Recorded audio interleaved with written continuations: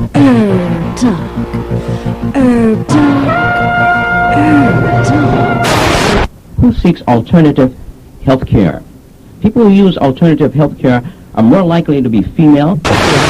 Juniper, thyme, oregano, lavender, lemon. Some come from Egypt, some of them come from China, India, Madagascar. Welcome to Herb Talk. In studio with me this morning is Dr. Jacob Schrilling. How are you doing this morning, Doctor? Thank you. All right, great to have you here.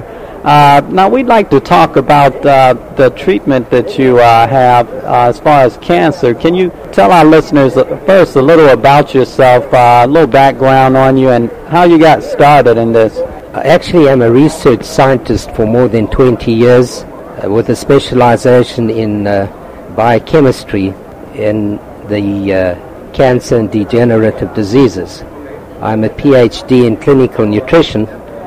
Began my work back in Johannesburg, South Africa, about 25 years ago, where we developed a very successful natural medicine and preventive medicine center that became well known for its philosophy in working to reveal the origin of illnesses and diseases, providing information, supporting my lectures.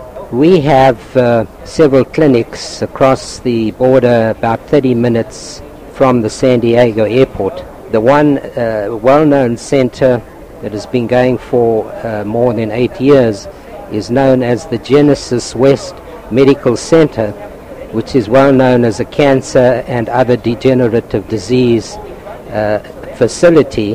What is very special about this is that my background experience as a PhD in clinical nutrition with more than 20 years of research experience in biochemistry, specializing in cancer and degenerative disease, is the basis for the development of our models. And very briefly, the philosophy that we have focuses on the need to reveal the origin, not to treat the symptoms. We have assembled the kind of advanced technology that gives us the capability to reveal everything that is out of balance in all of the systems of the body. Typically, we come out with a long list of what I call causal factors in revealing the origins of the diseases that we have to treat. We then go beyond to find out what is the origin of the causal factors.